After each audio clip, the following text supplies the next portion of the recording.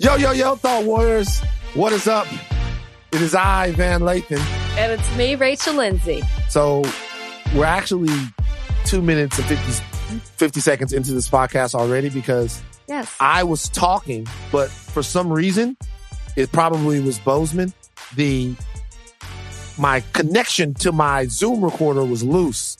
And so the levels weren't coming through, but I noticed it and we had to start over a second. Don't do that to Bozeman. This is all you. You didn't have it plugged in. You didn't check your levels before we started.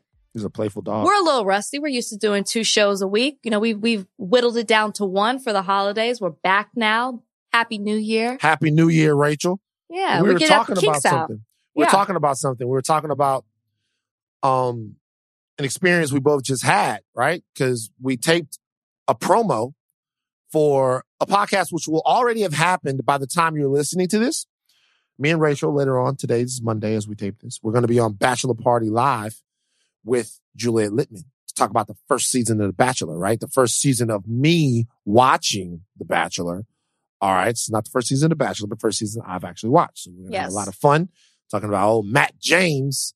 I watched the first episode. I got a lot of thoughts about Matt James. The first episode was weird. Vibrators, tiaras, all kinds of stuff. Bunch of weirdos. But anyway, so we're going to talk about that. But one of our colleagues at The Ringer who taped this for us, he was working on another different show, has the coolest name I've heard in a while. Okay. His name is Mose Bergman. Mose. That's his guy's name. And is that his real name or is it a nickname? No, his real name is Mose Bergman. And why is it so cool to you, Van? Because it's just like, it's a name. To me, like I said before, I'll retell it. It's not good. That's good second time. But to me, it's good the first time, yo. It was fucking great.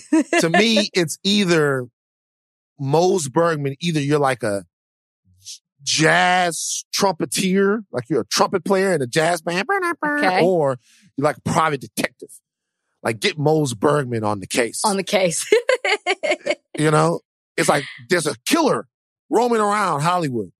There's only one man who can solve it. It's Mose Bergman. But here's the problem. Mose Bergman, before he had to leave the force. Why? Because the captain was limiting him. He didn't like his unorthodox ways and tactics. So now the only hope to solve the case of the Tinseltown Terror is Mose Bergman. I feel like when you call Mose, he's sitting at the bar with a basket of peanuts next to him. You know what I mean? And like a disheveled suit. With like, you like this? Yes! Keep cooking! Cook! Oh, that's what that means? Yes! He's sitting there talking to Joe behind the bar. Yeah. Nobody's around him. Maybe like the local bum, maybe at the corner. He's got his whiskey on the rocks there. And he's like, pour me up another one. Right. Joe. Pour me up another one, Joe. And then this is the scene where Moses' old partner, who's actually now the captain, okay, comes into the bar. And he's like, really, Mose? You don't think that a man of your day, shut up. Either you're drinking or you're getting out of my face. Choose one. Sure, I'll have a drink. Hey. Joe. I remember Joe, give us 2 of them. Moses' life has gone off the rails since he's left the force. You know what I mean? Yeah. His life is, the bum is really Moses' only friend. Moses is the only guy that looks after him. But this, through tracking down the Tinseltown Terror, right? Yeah. You know, this is going to bring Mose and his old partner back together. Mose is going to find the meaning of life and career in this new case. And this is, no. This is the thing. The Tinseltown Terror is a cold case. Oh, wow. It's a cold case. And this is why he and his partner, this is why he left the force. Oh, but cook. now it's back. It's killing back again. He's killing again. So Mose has this new, he's like, you know what? You gotta get him. He takes a shot, not whiskey, scotch. Takes the scotch back to the head, slams the glass down. You can hear the pool balls. That's probably not what they're called, but the balls. Yeah, I mean, I don't know what else it would be called. You hear him clack. You hear him clack in the back, and he's like, "I'm ready. I'm ready." Because this is that's so much better. You're so good at this. Mose was killing it. The Tinseltown Terror That is what made Mose go haywire. Yeah. Because he was too obsessed with the case. Yeah. But the Tinseltown Terror stopped. Mose couldn't catch him, like you said. Mose comes back later, and now he's got to finish. Mose has got to finish. Mose Bergman. Man. This is We good. just wrote a script. We wrote a script. Insane. What era, before we leave this, what era does this take place during? Like what era? If I'm going to give it 80s? 80s, yeah. 80s. 80s, right? because then the partner can be black. Anytime before then. Like, so true. Anytime, like literally, people understand about like what it's like to be black. Like, we have to set the movie in period, right? But you can't do it in the 60s, right? You can't do it even really in the 70s. That's not why I said You definitely can't do it in the 50s, all right? I said 80s because I was thinking like technology, like the system isn't up yet. They don't really have computers like that. I just see him like going through papers, going through old files. The evidence wasn't to get, you know what I mean? Like he's really got to hit the ground running to solve the case. It's true. But if it was in the 50s, his partner would be his chauffeur. Hey, Danny, we got to go out, you know? Anyway, Mose Bergman and the Tinseltown Terror. It's good. I want to watch it. I will watch it too. Damn. See, that's what I'm talking about. When you're at home and you're going stir crazy, you're 15 pounds heavy, and there's nothing else for you to do. These are the things you can really come up with. Great art. I'm into it. Yeah. Now, what did Diddy say? If you didn't hustle this year, it ain't in you. Yeah, come on. I love you, Puff. That's right. I love Puff. Puff is my man. Me and Puff are working together, but I'm hustling my ass back and forth to therapy. We don't always, get it right every time. That one wasn't it. All right, I gotta ask you a question, and this is a very straightforward question. Got it. Straightforward question, and I will ask you right after this break. This episode is brought to you by Jiffy Lube.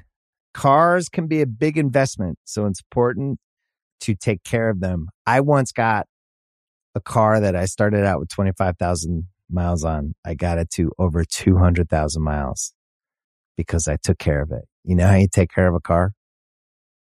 You take care of the maintenance, the oil, the brakes, all that stuff. And if you don't, you can have a car just completely fall apart. When your car needs maintenance, head to Jiffy Lube. They provide automotive excellence at speed. Get your oil change, brakes checked, tons of other multi-care services. It's all done by expertly trained technicians who actually care about taking care of you and your car. Jiffy Lube, car more. To find coupons and start an instant online estimate, visit jiffylube.com. This episode is brought to you by Cars.com. When you add your car to your garage on Cars.com, you'll unlock access to real-time insights into how much your car is worth. Plus, view its historical and projected value to decide when to sell. So when the time is right, you can secure an instant offer from a local dealership or sell it yourself on Cars.com. Start tracking your car's value with your garage on Cars.com. Rachel, I'm sure you like the Black Eyed Peas, right? What's your favorite Black Eyed Peas song? Oh, gosh. I mean, I'm not like a huge fan. Maybe, Let's Get It Started. I'm just picking one. Let's Get It Started. I'm just picking one. It's a Where's controversial the love? song. It's a controversial song. Did you know that? No. Gosh, of course I picked that one. Why is it controversial? Because the name of that song was actually Let's Get the R Word. Did you know this? Shut up. That was the name of that song. Initially, the song was Let's Get And they recorded it that way and everything. Let's get R Word in here. I'm Googling this. Are you serious? He's right, yeah. No, Jackson. No. Jackson, I don't need you to come dumb in. idea was that? Okay, I changed my mind. Jackson, My favorite I Black don't need you to come in because I'm sick of being taken like the stuff that I say is tall tales. Well, it's not that. It's just that it's so crazy that you would even think that that's okay. And now the song is such a hit. I take it back. That's the joint. It was like, that's let's the get jam. our Turn word. it up and play it again. That's the song. That's the one. I go back. I picked that one. It's the jam. It's the jam. I can see the video in my head and everything, right? They were in the camera. Remember, they were like, that's the joint. And then they like, the video went, the song was like 2 minutes long. Then the song went off. And for the next like 5 minutes in the video, they just danced weirdly. And I was in college. I was like, yo. That's why they weren't on yet. You know what I'm saying? I'm like, they think they're getting off with this? Like, I don't think they're getting off. That's why they weren't on. And that was a weird, and remember, because this is like maybe 99, 2000, it was a high bar of dance that I was used to. Yeah. At that point, you know? So it was like, that was when Usher was doing his thing. And you had the boy bands out there that were killing it. I was just thinking they were just a different group back then, right? They were like backpack kids. I like before we get into the topic, I'm not gonna lie, I kind of like there's two. They got one that's they got one and they got CeeLo on it and they got a bunch of people on it. It was like damn, what's the name of that song, man? It was like a real jazz melodic joint with I don't know. Damn, CeeLo is on the song. I gotta find it. Cause it's like, it's actually like a hip hop joint. Like a real hip hop joint. CeeLo. Is it one of their beginning? Nah, they were blown up cause Fergie was with them, by this point. Black Eyed Peas. Black Eyed Peas. Oh no, what the hell? This is not, am I not thinking about, it's called Like That. It's the Black Eyed Peas featuring Q-Tip, John Legend, and Talib Kweli. Q-Tip. Yeah. That song I used to dig a lot. But I'll say this. Besides that joint, it was just straight up my humps. You know what I'm saying? But is that Black Eyed Peas? Really? I thought that was just Fergie's song for some reason. No, that's a Black Eyed Peas song. Okay. It's a stupid song, but it's fun. It is fun. This is the reason why we're talking about the Black Eyed Peas is because will.i.am recently said something that I thought was very interesting. It's something that leads to a deeper cultural conversation. All right. And I love questions like that lead to a deeper cultural conversation where we can understand each other and share ideas. He says that the Black Eyed Peas got so big that they are not considered a black act. They're not a black band. They're not a black group. It's not black culture because they got so big. And he says that's a shame because the black community should be able to take credit for how big the Black Eyed Peas did and everything that the Black Eyed Peas are about. He feels like they got so big, they crossed over so much that that's not the truth. Do you think, when you think of the Black Eyed Peas, do you think of them as a black act? Mm-hmm.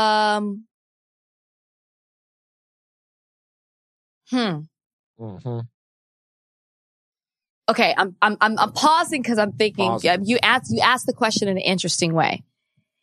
Because I would say yes and no. I think of them as a black act because they're black. But do I think of their music necessarily in the genre of being like urban?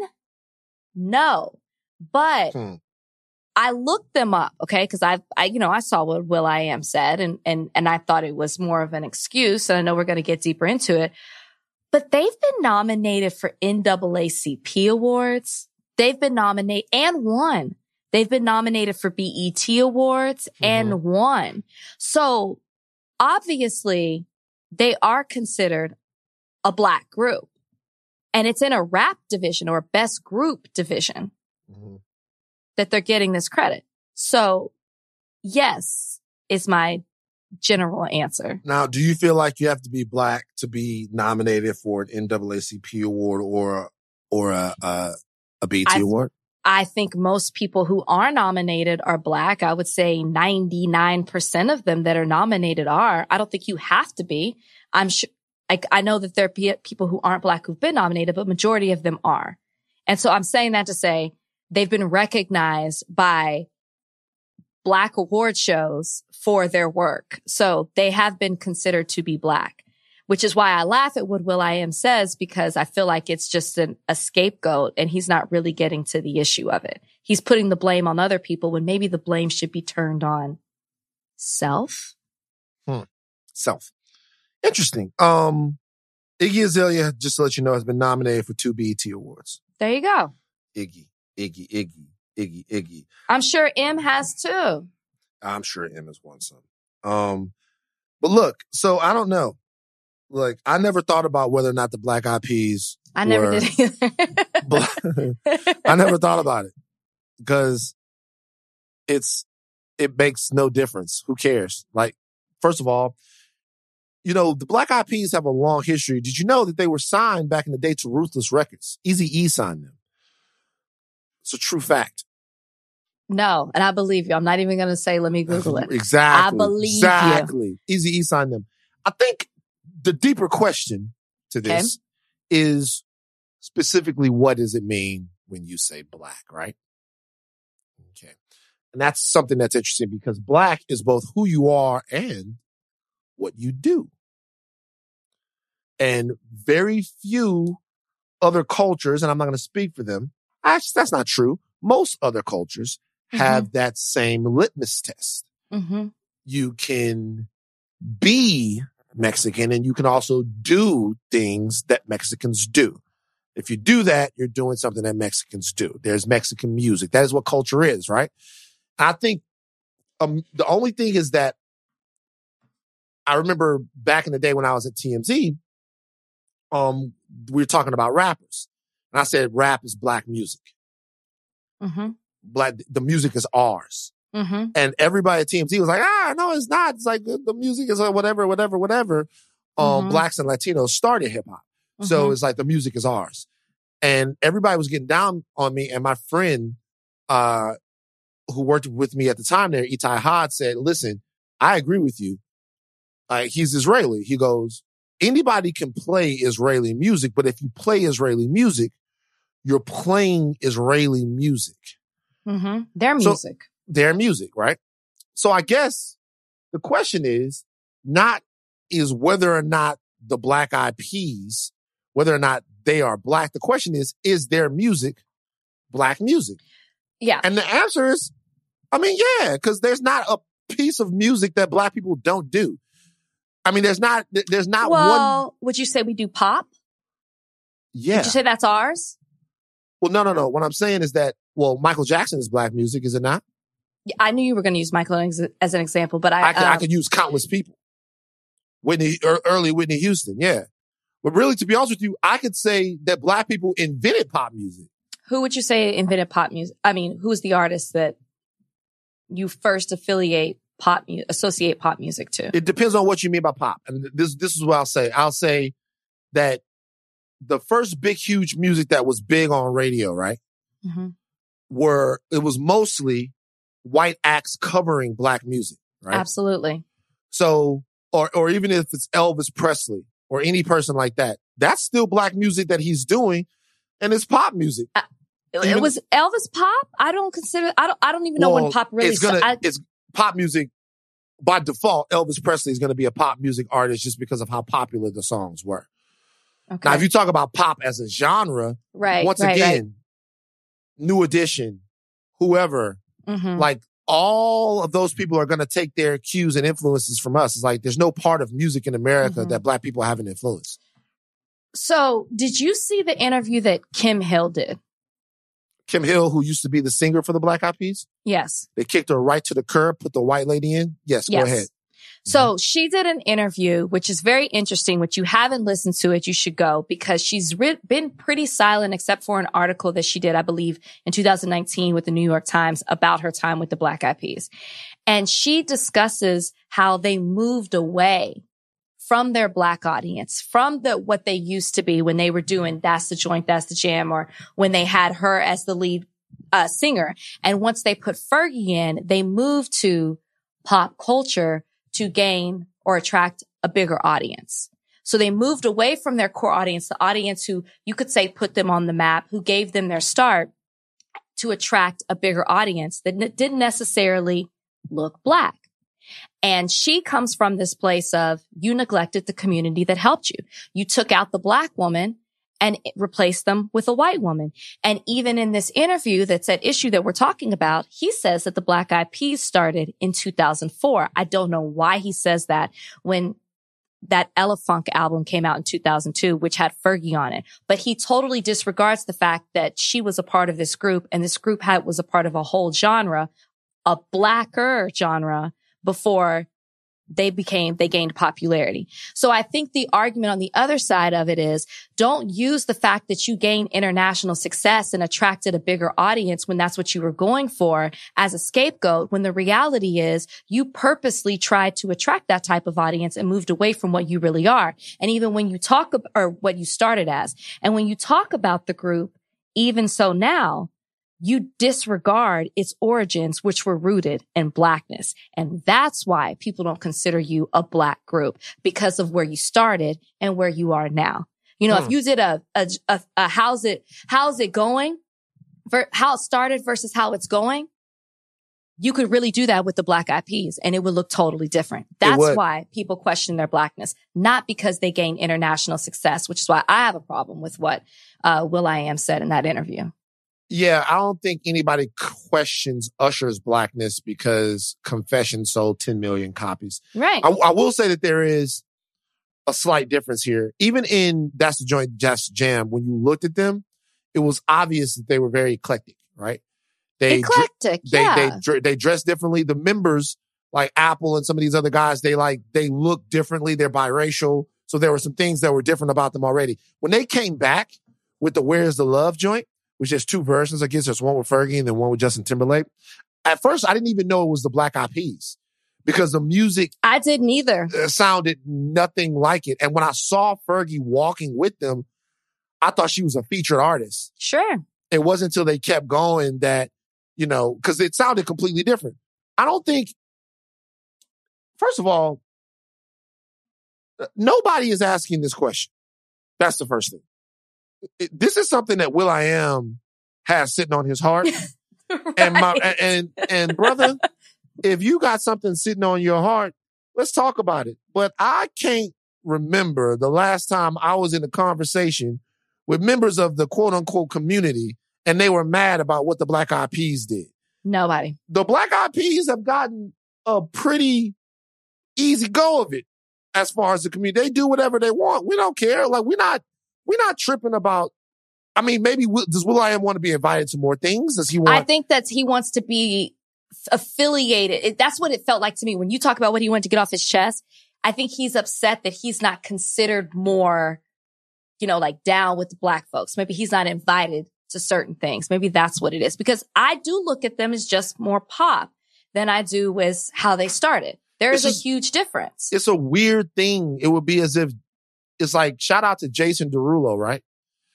Right. But Jason Derulo... But he's always been that way. I know. It was whatever. The point is, the My Humps situation, they're not playing that at the barbecue. Like, they're not rocking My Humps. It's not going to happen. But I don't think anyone would not let will.i.am in. I think this is a personal thing that will.i.am has going on with himself.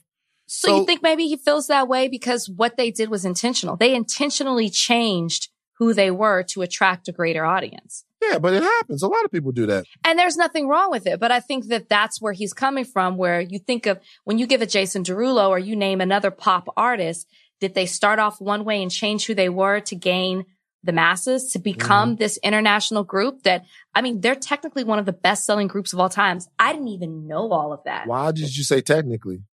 I mean, because I don't know who they're one of the best is what I should say. I'm not sure who is the best. So I think that you're having a lot of problems giving the Black Eyed Peas their flowers. Don't put that on me.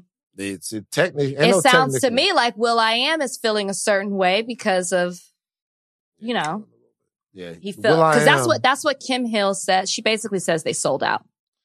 All right, so will.i.am, one of the joints and jams was on the Woolworth soundtrack. This is freshman year of college. That song. Like, turn it up and play it again. That's the joint. That's the jam. And then, you know what? They came back again with a second album in I guess, like, this was in 2000. And that shit didn't go anywhere. Yeah, I think maybe that's when they had Macy Gray on. They had Macy Gray. Okay. Yeah, that didn't go anywhere. So they were like, we're not doing this no more. 2002, they auditioned Nicole Scherzinger. I saw that. Reading. And then they, Nicole and Fergie was just bouncing around until one of them popped. and then they came back with Ella Funk, and then that was it. But look, I always wonder about stuff like this. Because I tell you something, man. There's no love like the love of Black people. I'm convinced there's no love. Do you know why? Why? Because people can have so much, but if they don't have that, they drove about it. You're saying if Black people don't have the love of Black people. Yeah, if Black people don't have the love of Black people, they drove about it. There's not enough out there besides that can make you happy if you don't have the love of Black people, if you don't have the love of your community, you know? Because I can speak from personal experience. I know. Have you felt that? Are you kidding me? I was so disappointed that when I was doing media for the Black Bachelorette, I didn't do, and for all I know. For the Black Bachelorette. That's not the name of the show. I didn't mean that. I meant as the Black Bachelorette. As the Black Bachelorette. Like Rachel has renamed the show when I was doing media for the Black Bachelorette. As the Black Bachelorette. I was so hurt that I didn't do like the Ricky Smiley show or the Breakfast Club or, you know, just Ebony. BET wrote an article about me when I was announced, and they wrote a nasty article about me at the end of my finale, which I was extremely vocal on, which I got in trouble for.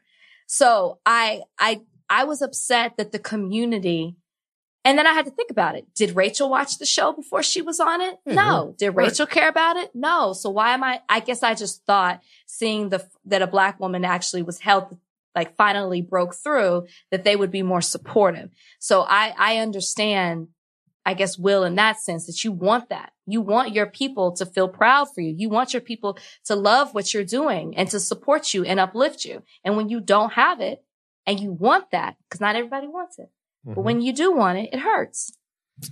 So here's the most enduring thing about Black people. Black people care about what they care about. And it ain't no telling why. There's no rhyme or reason to it. They care about what they care about. There's a feeling. I'm sure every culture has this. There's a feeling, right? A feeling. You look, you feel it. When you're around, when you're enveloped in it, when you're a part of it, there's a feeling. And as long as that feeling is there, you feel comfortable, you feel counted, you feel amongst people, it's all love. But if anything interrupts the frequency that transmits that feeling, you ain't it. And I'm sorry, the Black Eyed Peas haven't made one song that gives you that feeling. And I'm talking about the feeling is all across the spectrum, by the way. Right. The feeling is, the feeling can be a spectrum from Knuck If You Buck all the way to the greatest love of all. It's a wide spectrum. Sure. By the way, it's some white people that give you the feeling. You know? You want to name some? Robin Thicke, Lost Without You. Put that record on. Lost without you. Can't help myself. Oh, yeah, that's that feeling. Did it help that he had a Black woman as the lead, or you would just still be feeling it regardless? That's how he got the feeling. You can't write a song about a white woman like that. You're right. Like, let's talk about Robin Thicke. When he sang I Get You Alone with that long hair riding that bicycle in the street, right? We weren't dealing with Robin. Right. We weren't. See, then he changed. He changed. They had been together for a long time, so I don't know if he was denying it, though. He had been together for a long time. But it's music. You see what I'm saying? He came. Look, it's like you write songs about white women like Richard Marx. You know what I mean? That's a song that was written, Burt Bacharach. You know? And don't get me wrong, these songs are great. Frank Sinatra. Ain't that a kick in the head? Ain't that a kick in the head? Loving your Frank Sinatra. I love that song, but that's like a song that a white dude would write about his girl. He's in love. What about Nat King Cole?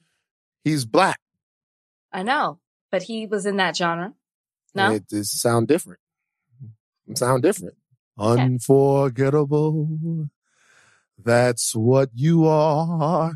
That's why, darling. And then he came back and Natalie Cole got on it with him. The daughter. They did the duet. It was dope. Yes. It was amazing. You know what I'm saying? So it's different. You know what I mean? It's different. It's a feeling. There's nothing wrong with it. You got guys like, I was listening to earlier today? What? George Michael. Which song? Faith, of course. Faith. No, One More Try might be my favorite George Michael song. And it's different.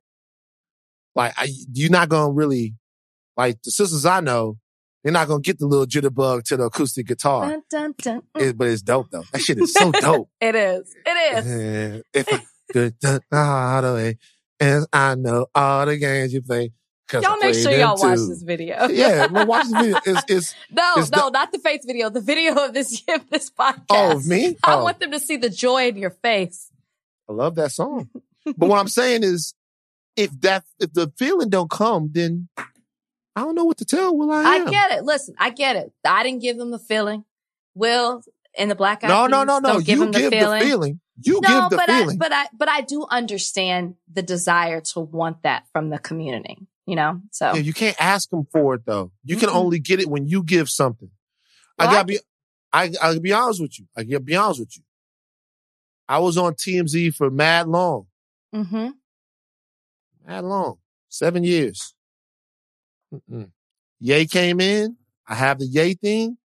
Now it's like, oh, look at him. I've been doing my same shit on there. But it's like, I give them that feeling now. We know. They know you now, but we weren't really watching The Bachelor. You could have been on The Bachelor wearing a Malcolm X hat, doing the I Have a Dream speech every single day. But how we gonna know? All we know is that show don't really, and it's just, it's crazy. Yeah. Yeah. And by the way, it's not that we don't accept Will I Am.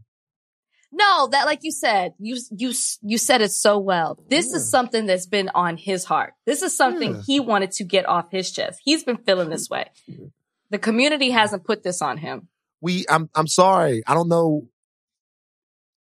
Like when we not playing Boom Boom Pow.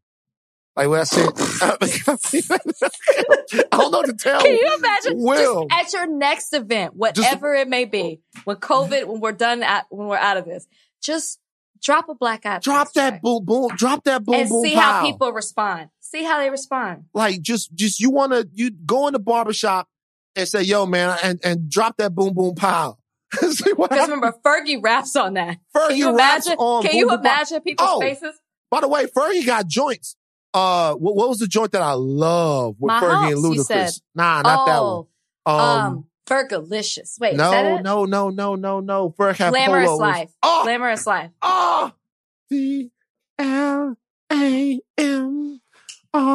GLAMROU is on a fast up in the sky, finish champagne.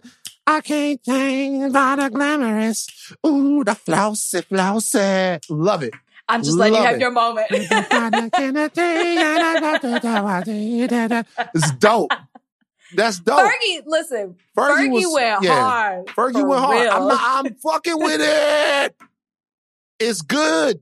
Do you think Fergie was more accepted when she came out with those songs? I mean, from My Humps, I know that's Black Eyed Peas, but that's what kind of gave her the jump start. London Bridge, I think.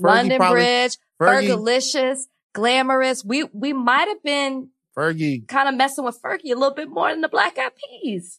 Fergie probably gonna get in before Will I Am. Because I could drop that Glamorous, and it's gonna, because even if they don't know it first, they're gonna be like, oh, okay. But remember, that's Polo the Don. Polo the Don. Fergie got Ludacris on there. Polo the Don. See, look, Look, man, Will, chill, bro. Will, you great. You good. Bring Fergie back to the group. Here's the thing. Will can come to his barbecue, of course. We just not gonna play your music in there. I was just about to say that. That's the only thing. That's the only thing. We'll play some you produced. Yeah, maybe. Where has he produced? He's got a long list of stuff. Let's look before we say that. Before we say, he does. He does. No, hell no. Before we say that, we just say nothing. That we will put something that Will.i.am produced on in the barbecue, let's actually look. Will.i.am is genius. There's gotta be one song. Okay, There's some good ones on this list. I'm not saying that they're not. Jackson. I'm not saying that they're not. Oh my. Let's see. Let's look. Did. Let's see. He got Carlos Santana. He got John Legend, Ordinary People. That's playing. Wow, I didn't even know. That's a great song. Okay, John Legend, Ordinary People. That's getting played. There you go. You only needed one. Ooh, he got Pussycat Dolls, Beep. I like that song. I'm not gonna. Let's see. He got some Ricky Martin joints. They not gonna go. I don't know, man. I think I'm not, for me, Fergalicious is actually Will.i.am. For me, I'm not gonna lie. It seemed like the only Will.i.am joint we playing is that Ordinary People. It seemed like, oh no, he got Nas, Hip Hop is Dead. He did something for the game. He did Grand Piano for Nicki Minaj. I did not know that. is a dope ass song with that. So yeah, he got some. I'm not taking. Oh, I Want You on the Find It Forever album for Common. Great. He got some stuff. Okay. All right. Yeah. That's cool. Yeah. So we stand corrected, Will.i.am. So there will be some of your music that will be played inside of there. And by the way, this is not the black people. We can't speak for all black people. It's some black people listening to this right now that's going, yo, Will.i.am is my favorite of all time. I love Will.i.am. I don't know no nigga. But but it's definitely, they on there. I'm looking for more. Shout out, man. Shout out Will.i.am. I'm glad he spoke. Did you know he did the Michael Jackson when they redid the Thriller 25 album? Did know that. He redid PYT. Yeah, he redid. Girl Is Mine. He's. You know what? Let's do something real quick.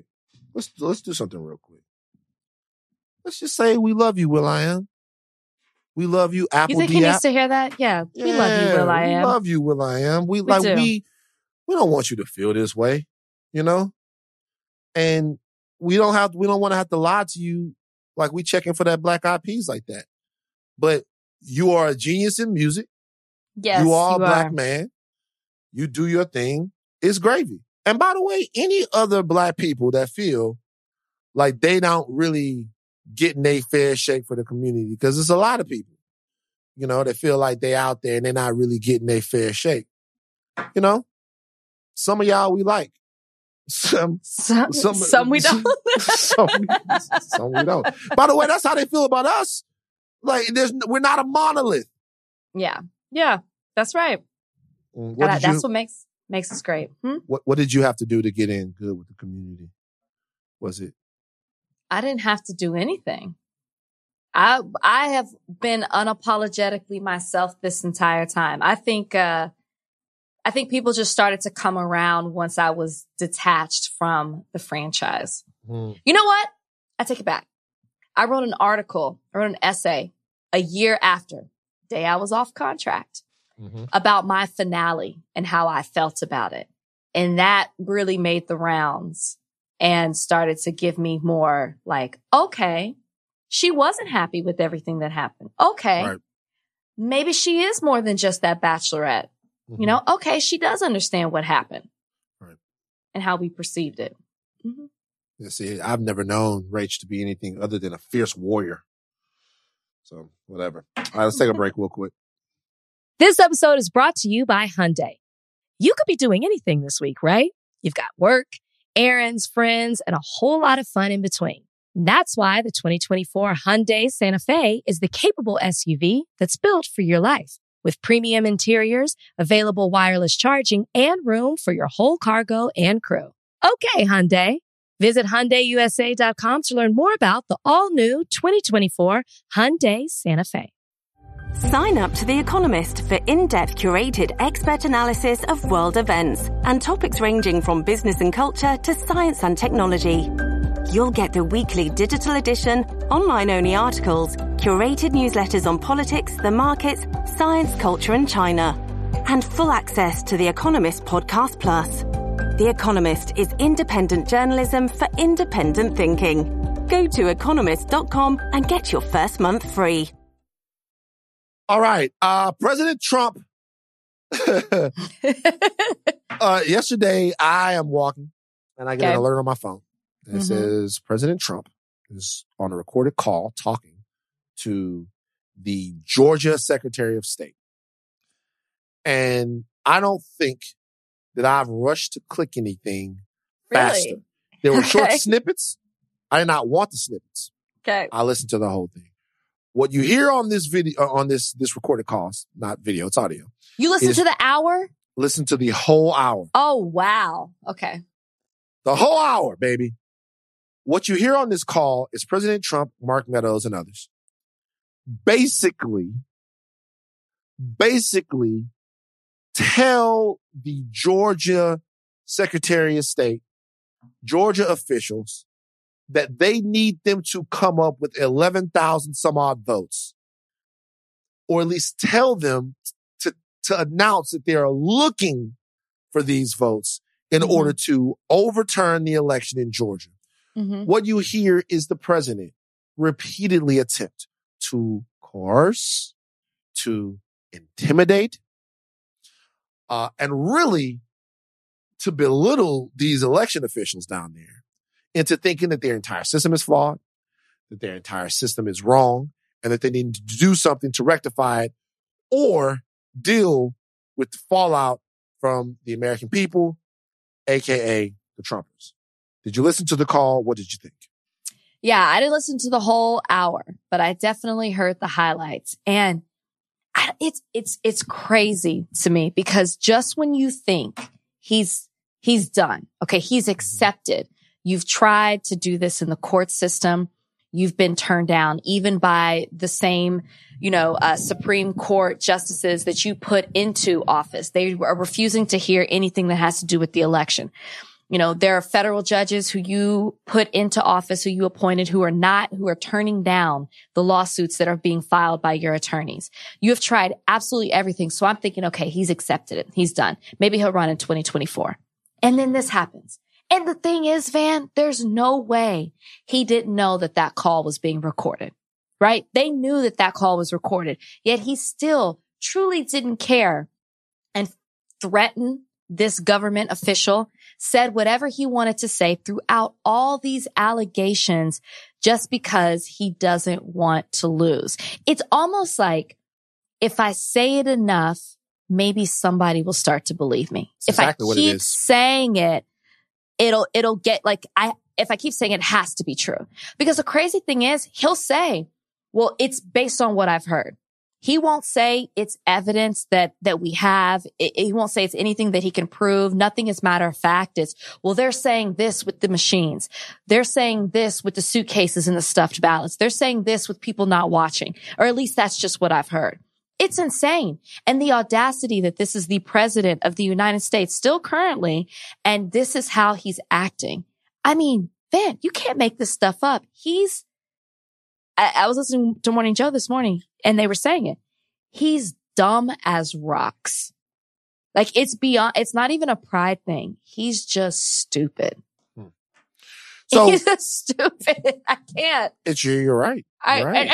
And so is half of America, obviously, because they voted for him. Ooh. So, I mean, what do you say with that? What do you say, Van? And this is the question I guess I have. How do you reason this? Because this isn't the first time we've heard Trump on tape admitting to something that in public he denies and he lies about. Now here you are saying these false things, these allegations that you know not to be true. and you're doing it all over again, but you still have people who are supporting you. You still have a number of senators and people in Congress that are trying to basically take down our system, the democratic system, to uphold things that they know not to be true just so they can back you. I mean, how do you reason this kind of thing when there's all this evidence that shows that President Trump is a certain way, yet you're still supporting him? I don't understand it. Well, a couple of things. Number one is I think most people think that President Trump is a liar, but he's not. He's not that. He's not a liar. He is a mythomaniac. And there is a difference. A liar is someone who manipulates the truth and fact in order to have it gain or benefit them in some way. Mm-hmm. A mythomaniac is someone, loose definition of this. A mythomaniac is someone who actually believes their lies. One person is sinister. The other person is completely dangerous. All right. I think, to be honest with you, despite whatever musings we've heard before, despite what things are going on behind the scenes, and we've heard that President Trump is blowing up at Kushner. We've heard that President Trump thought that the election was in peril. I think that President Trump's cult of personality has so arrested him that he believes these things are true. I believe that too, that he thinks that.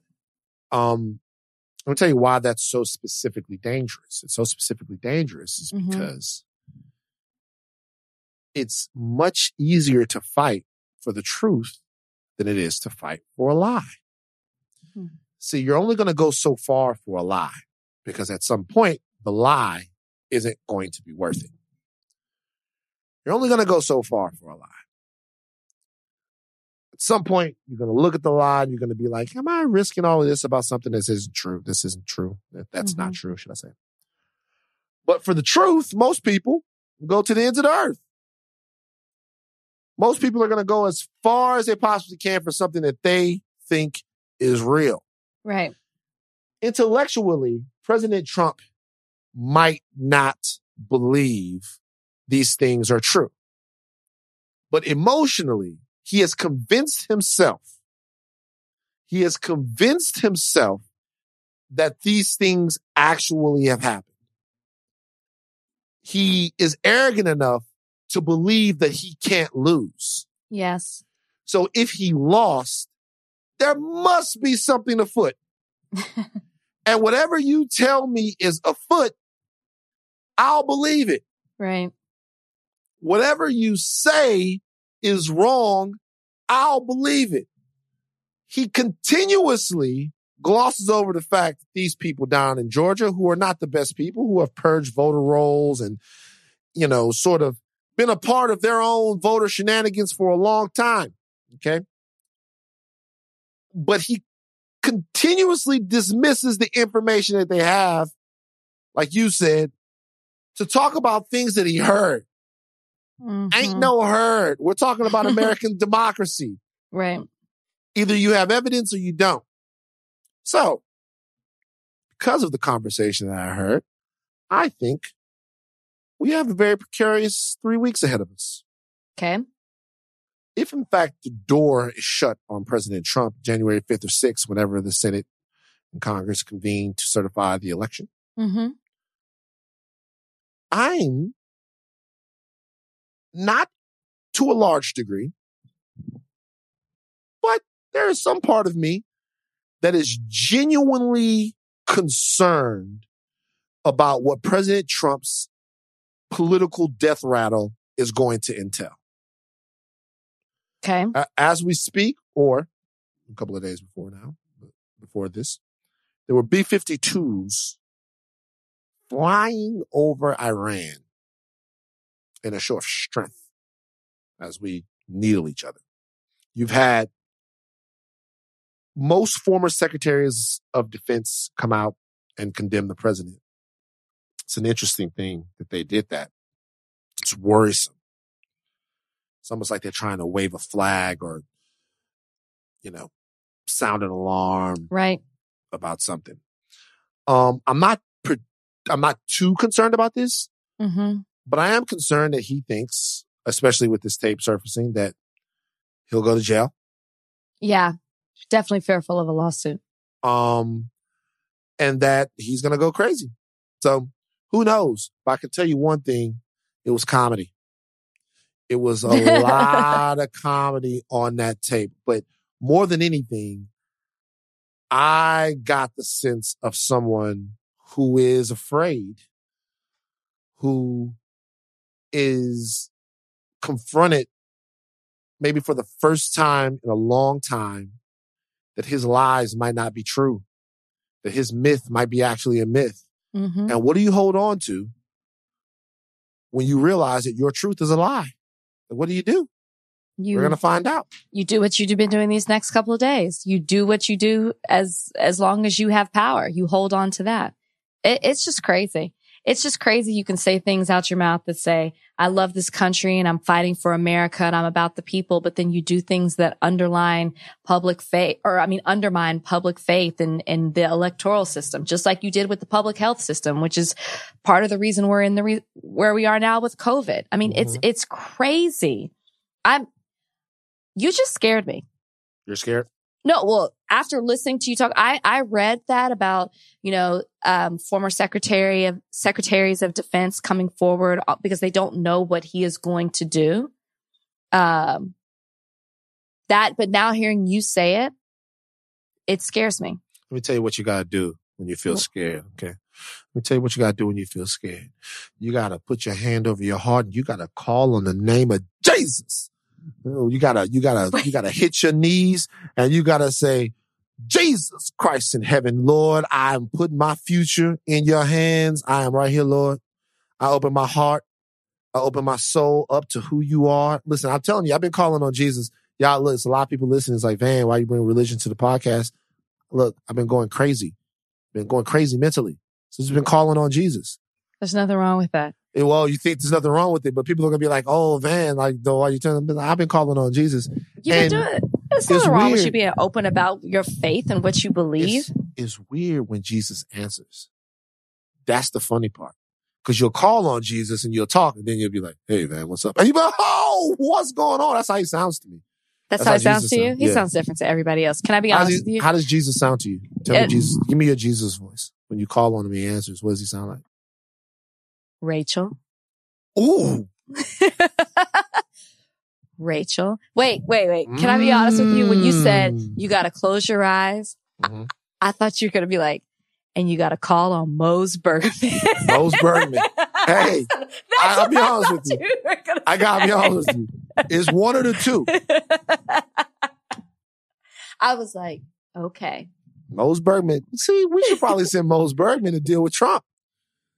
Look, the most seriously though, what we can, the most we can hope for is that there is a peaceful transition of power and a transition of power, that America can build on. I mean, President Trump has already cost us so much in terms of, our readiness and, foreign affairs by not having an orderly transition to the Biden-Harris administration. Hopefully that hasn't hamstrung them to the degree that we don't hit the ground running when they take over on the 20th, because the reality is there's a lot to be done. So hopefully there's enough there. I will say though that that to the Republicans, and I'm sure there's some Republicans that listen to the podcast, you're getting exactly what you deserve. Kemp in Georgia, all of the Republicans that took their patriotism, that took their decency, that took their conscience and tucked it deep within themselves for a political gain. The backstabbing that you're getting right now, being publicly flogged by a whiny brat who happens to reside in the White House, you deserve that. Yeah. And for the ones that are going to continue with this charade, Ted Cruz, Hawley, the rest of you guys that are going to get into all of these theatrics here this week, your time is coming too. When a knife gets dug into your back and then twisted at all, because this has nothing to do with partisan politics. This has to do with whether or not you're willing to put America where it should be, which is ahead of your personal political goals. So President Trump is actually doing the world a service in that he's exposing everyone who's completely politically full of shit. Now, some of you are so deep into this that you're not going to see it no matter what. But there is another group of people who are watching this who may be less tied to either side. And hopefully they'll see that lacking conviction and lacking sort of any sense of decency and whatever. Hopefully they'll see that that makes poor leaders. You would hope so, Van. I feel like the people, the senators who are being outspoken, the members of Congress or just the GOP that are being outspoken are people who have political aspirations to run for president. And that's what they're doing right now, is trying to hold on to the 70 million people that voted for Trump. And that's why they're continuing with the charade. So it's great to be hopeful that they would see, the light and to do what's right. But they've already shown their hand in how they're acting right now by undermining our democracy with these charades. It is what it is. And they'll carry it into their run for presidency and for 2024. It's ridiculous. It's crazy. Kevin Durant. You see this? He's out. COVID-19. No, I didn't see this. He got it again? They say maybe it's contact tracing or something like that. I don't think he's symptomatic, but he's out. He's going to miss some time. COVID-19. No, I didn't see that story. Sorry, I missed that one. What are your thoughts? I hope that that he doesn't have it, and I hope that if he does, that he gets well soon. Okay, let's talk about the Durant thing real quick. So look, let's talk about the Durant thing. Well, I just want everybody to know this was not on our rundown of topics to talk about it. I feel like I'm being ambushed at the moment. I just want to put that out there. Let's talk about the Durant thing real quick, because we keep dancing around it. No, we don't keep dancing around it. We keep dancing around your thoughts about Michael Jackson. That's what we keep dancing around. You want to get into that? We can talk. We can talk about Michael Jackson right now. We can talk about Michael Jackson right now, and I'm willing to suffer the slings and arrows. So you dated Durant at Texas, right? I did not date Kevin Durant. Why do people keep telling me that you dated Durant? Did Kevin tell you that? No. Aren't you friends with Kevin? Exactly. Kevin didn't tell you that. And you're friends with Kevin. Why I wouldn't say friends, but like we know each other. We DM. I know, don't Chris Broussard me. The guy's a nice guy. And we like the guy's a nice guy who, if you send him a DM, he'll answer. Kevin Durant's a cool guy. I'm just asking. You never dated Durant. Why do people think that you dated him? Because when I was on The Bachelorette, I think it was a great storyline we're both on ABC, and he was on ABC getting his first ring, and I was on ABC trying to get my first ring. And they knew that we went to Texas together, and we did know each other at Texas. So I think it was an interesting story, because the story that ran is insane. It was like, wait, so they lied? I don't know who. I don't even know. Durant? I don't know who leaked it. Do I know Kevin or knew him because I don't talk to him anymore? Absolutely. You know what I mean? We were at Texas at the same time. Texas is big, but the Black community is small, and we all pretty much know each other, especially if you're on the scene. I knew Kevin. I hung out with Kevin for sure, but we weren't dating. No. So they just made some shit up. Well, they made up that Kevin and I were somebody did. We were in a serious relationship, and I left him to pursue my law career, which is great. That's a great narrative for me, but that's not true. I was even cool with Kevin when I was in law school and even after. So, was there any romantic thing between you and Kevin Durant? Okay. All right. No. All right. Well, look, hey, guess what? Out of people's business. All right. What is romance? Hey, what? All right. I could be a little bit. No, I'm not. Out of people's business. Hey. Wait. I'm going to get out of people's business after I jumped 2 feet in all the way into it. Because this is the thing. But this is different, though. God, that's so long ago, though. Like, college is, I'm 35. You know what I mean? You were able to clear that up. That's very important. That's so long. That's like another lifetime. It is like Kevin doesn't know me and I don't know him like that anymore. I know. But there was a whole line of questioning that I was going to go down if, in fact, you had dated Kevin in Texas. No. But you didn't. You didn't date him. You guys never dated. You know, college stuff. Okay. So here's the thing. Moving on from that, that's just a headline that popped up. I want to shout out somebody right now. As Rachel looks semi-disapprovingly at me. MF Doom passed away. Now, you guys might not know who MF Doom is, but I can tell you one thing. He's a guy that if you love hip-hop, you love MF Doom. So I'll just say this right now. Apparently Doom had passed away back in October. Oh, wow. Yeah. But his people decided just to go ahead and announce it a couple of days ago. There's no such thing as a rapper who is lyrically proficient and who loves hip hop who hasn't been influenced by MF Doom. So MF Doom, amazing lyricist, amazing rapper. Not for everyone, but for the people that he is for, he was an integral part of your love for this craft and a love for that culture. Not for everybody. For the ones who he was for them.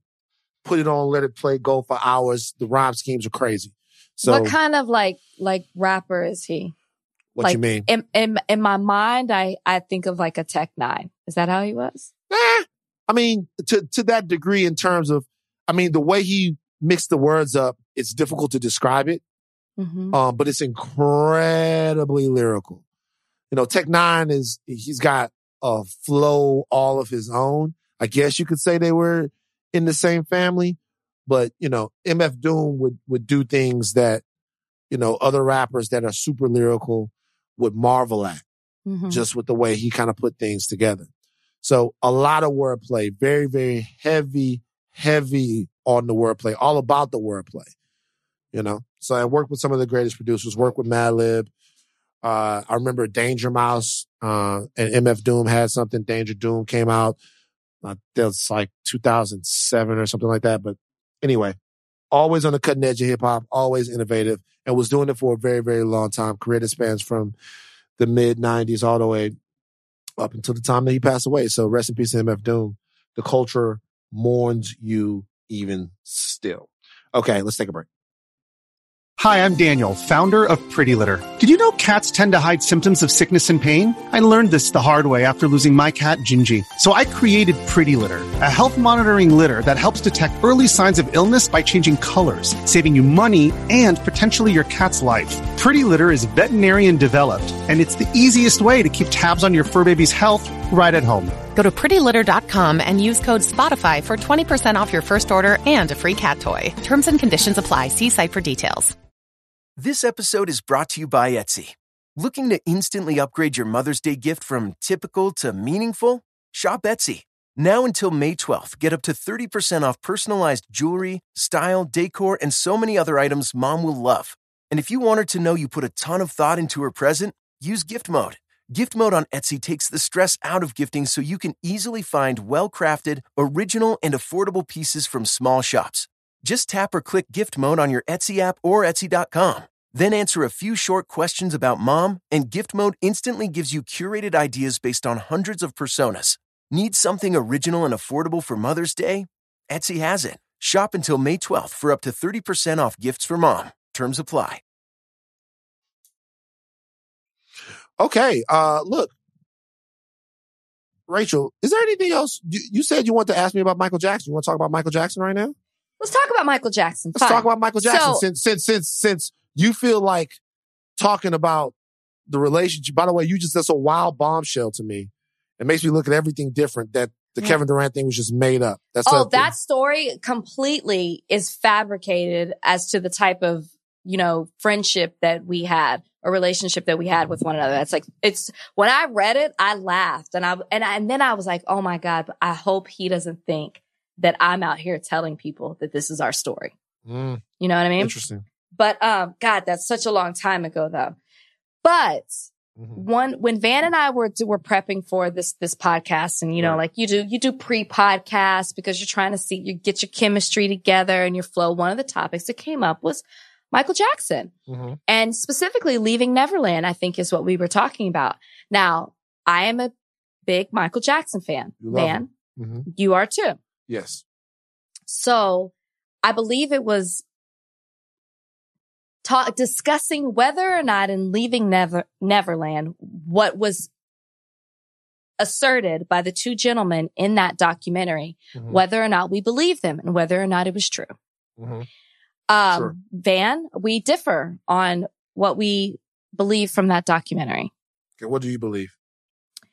I believe that one of them was not truthful and one was. So you think in the documentary, I'm assuming that you think that Wade Robson wasn't truthful and the other gentleman was. Correct. That's how you feel. That's how I feel. And it was hard. And y'all have to understand, this is hard for me. I'm a person who legitimately passed out when Michael Jackson passed away. Begged my parents to pay for me to get to LA so I could attend the funeral. Big Michael fan, thought he was a part of my family growing up. I have a lot of memorabilia. So to accept this is hard for me. When the accusations happened before and he was in trial, didn't believe it. Found not guilty. That's what I'm going with. A court of law found him not guilty. He is innocent. But this documentary struck me in a different way. Wade sued him 4 years after he died for money. For money. To me, that I have to question your credibility when it comes to that. Never admitted anything. And I just want to preface this by, I'm not being insensitive to anybody who is a victim of sexual abuse. We're merely talking about what we thought watching this documentary, because I feel like this might hit people in a different way.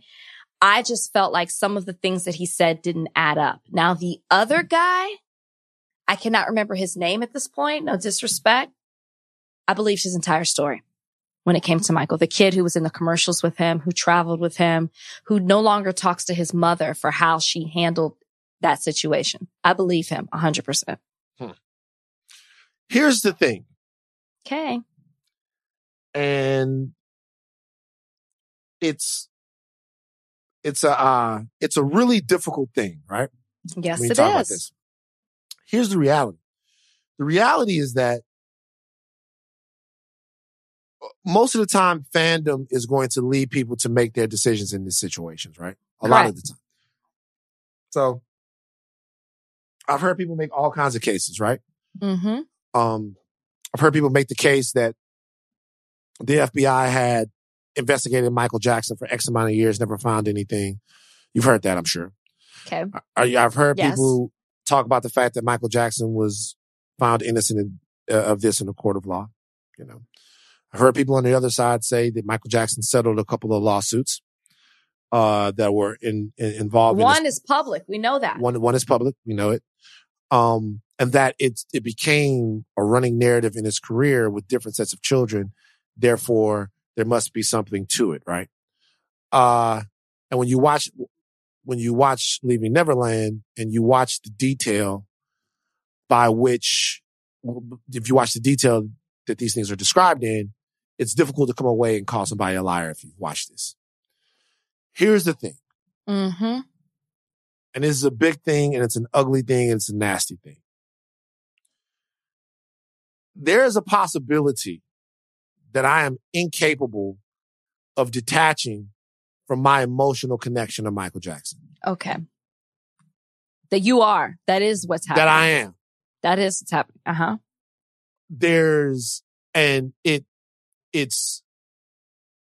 And I'm a human being, and in being a human being, I'm inherently flawed. There's a possibility that I'm at a point in my life to where I hear certain things and they just trigger joy. They trigger feelings. They trigger memories. They trigger all of these things, right? And there's something about other guys that doesn't exist with this. Mm-hmm. Like right away, I see Bill Cosby and I go, no. Right away, I see R. Kelly and I go, no. There's something different with Michael Jackson. First of all, you don't see or hear him a lot, but when I hear Michael Jackson's music or when I see Michael Jackson, people posting him, for some reason, I don't have the reflex that says disgusting, terrible, get away from it. Okay. As far as whether or not what was on Finding Neverland is true or not, it's difficult to say that it isn't true because you have to re-examine the way you look at any victim and their story if you were to stand out, on that ledge. But the scarier thing is, and the thing that I have to confront as a man and as a person and as someone who wants to see everyone do well, is what if it doesn't matter if it's true to me? That's a problem. What does that mean? What does that say about me? What does that say about the way I view? What does that say about us? Cause if in fact if you listen to those stories, you listen to stories of kids that were meticulously and intentionally groomed over a period of time and then had this big thing sprang on them. Well, in the same way that they were falling in love with Michael Jackson being right next to him, I was falling in love with Michael Jackson because he seemed a million miles away. He seemed to be representative of this sort of stardom, this excellence, this blackness, and this feeling. Michael Jackson isn't a person. He's a feeling. You see him spin around and you feel like, Jesus Christ, I'm alive. You hear him go, hee hee, and you think, everybody, the people that are still listening, that are still listening to the music, there's an experiment that you can do for this. There's a song called Can You Feel It on the Jacksons album. And I'm getting chills right now, right? There's a song called Can You Feel It? Now, if this is a test, I use this as an emotional test and I have for a long time. The song comes on, doom, doom, doom, doom, and then Jermaine comes in. Feel it there, when I put it everywhere, and it's fine. You're like, fine. Can you feel it? Can you feel it? Can you feel it? And then all of a sudden, Michael Jackson comes in and goes, all the children in the world should be, and you're like, Jesus Christ. And there is a chasm of difference. What you just heard, you were grooving. There's a chasm of difference between what you just felt and what you're feeling now. And it's for me personally, I get it. I could even step back and go, yo, I'm wrong, but it almost makes you feel disgusting. And I'm not saying that, by the way, I've made up my mind on any of it. I'm saying that I'm operating off the fact that if it were true, and I knew for 100%, not whether or not I would still support the music, or not whether or not I would still do any of that stuff, because it's not like I listen to Michael Jackson a lot right now. I don't. Hardly ever. But the question is, if that feeling will go away. So this is the thing. And that's why I was like, I don't want to make it seem like I'm, not regarding the, Wade's story. I just have issues with some of the things that I saw, when I watched it. But I think I understand what you're saying about separating the music and what Michael meant to you growing up versus what you start learning as an adult, or the accusations that you're hearing as an adult. You mentioned Bill Cosby. For me, Cliff Huxtable is somebody who's totally different from Bill Cosby because I grew up watching the Huxtables. I grew up thinking I was a part of their family. So then to learn the person behind Cliff Huxtable, that character is this monster, it's hard for me. When I see the Cosby Show come on, I can't help but think of what Bill Cosby is when I watch that, and it takes something away from me. And when I listen to Michael's music, I still listen to it, if from time to time, because it gives me that same joy. But in my mind, I think of the things that I know now, because one of the things that really got to me in that documentary. And we should say that the young man's name is James Safechuck. It's Wade Robson and James Safechuck. So yes. James Safechuck is the one whose story really, really resonated with me. Mm-hmm. One of the things that got to me was when we were kids, or I was a kid when the OJ verdict was dropped and when he was accused of being guilty, accused of the murder and then found not guilty. I was too young to understand the gravity of everything that was going on. I just saw this black man being accused of murdering a white woman and it was OJ and what he represented to the community. And I was like, he's not guilty. Now as an adult, I've seen it a totally different way. And I'm like, oh my gosh, OJ was absolutely involved with that. As a child, when Michael was accused of molesting the child, the one he ended up settling with, it was like, oh, he settled, he just wanted to get this. I don't even think I understood it because it was in the early 90s. I was too young for that. To watch Neverland. Leaving Neverland.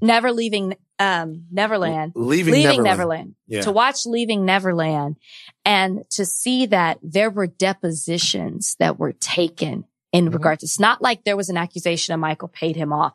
They went through the process and these depositions came out of bodyguards, drivers, maids telling these stories who were losing their entire, putting their career on the line to tell their version of what they witnessed or what they saw, what they heard, really stuck with me.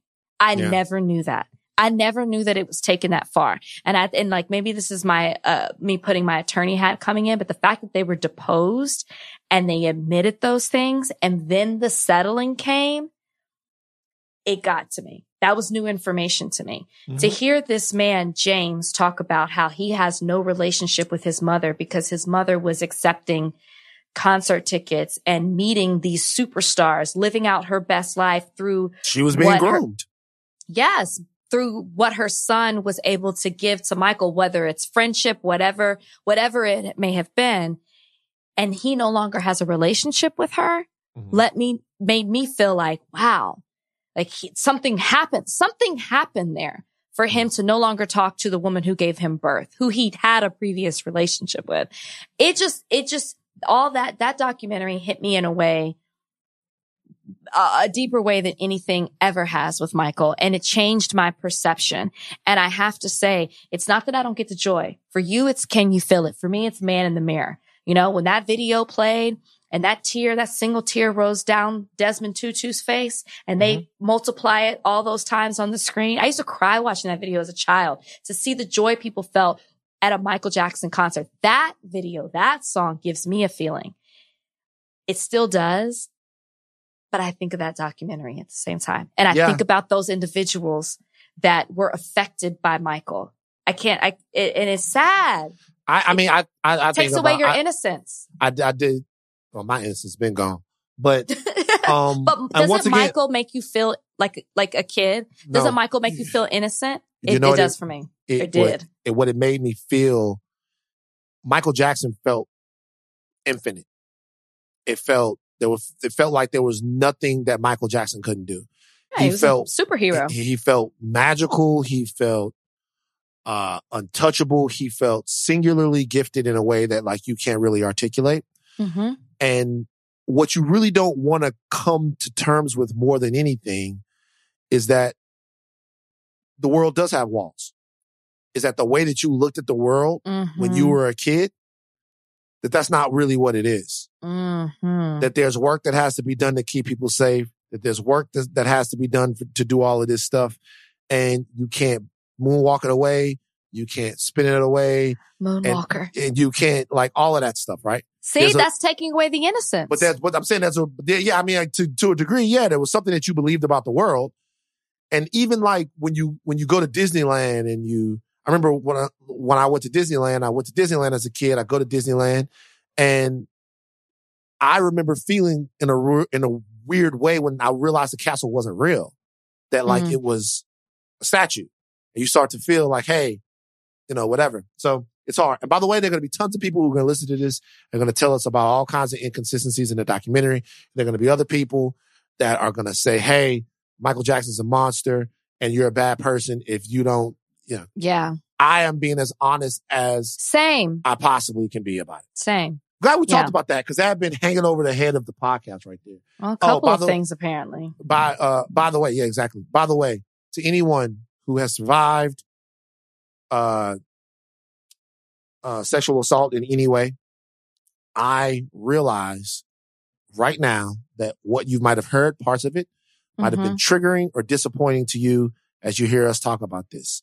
I'm just being as real as I can be. What I can tell you right now is, despite what was just said, is that I will continue in my life to be an advocate, to offer a platform for people to tell their stories, and also, if need be, to be an avenger for them, in times. So, and if you're someplace and it's a situation, it's got to feel ridiculous if that's the guy.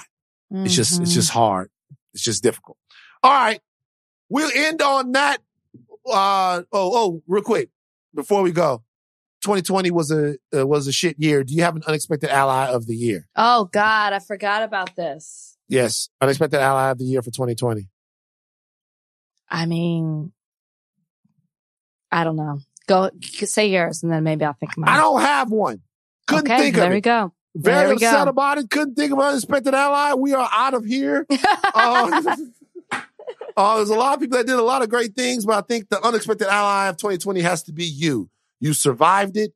You're here. Let's make next year a better year. That's great. Put your thinking caps on or take them off. Take them off. I'm so emotionally disheveled. Take your thinking caps off. Do not stop learning. I am Van Lathan. I'm Rachel Lindsay.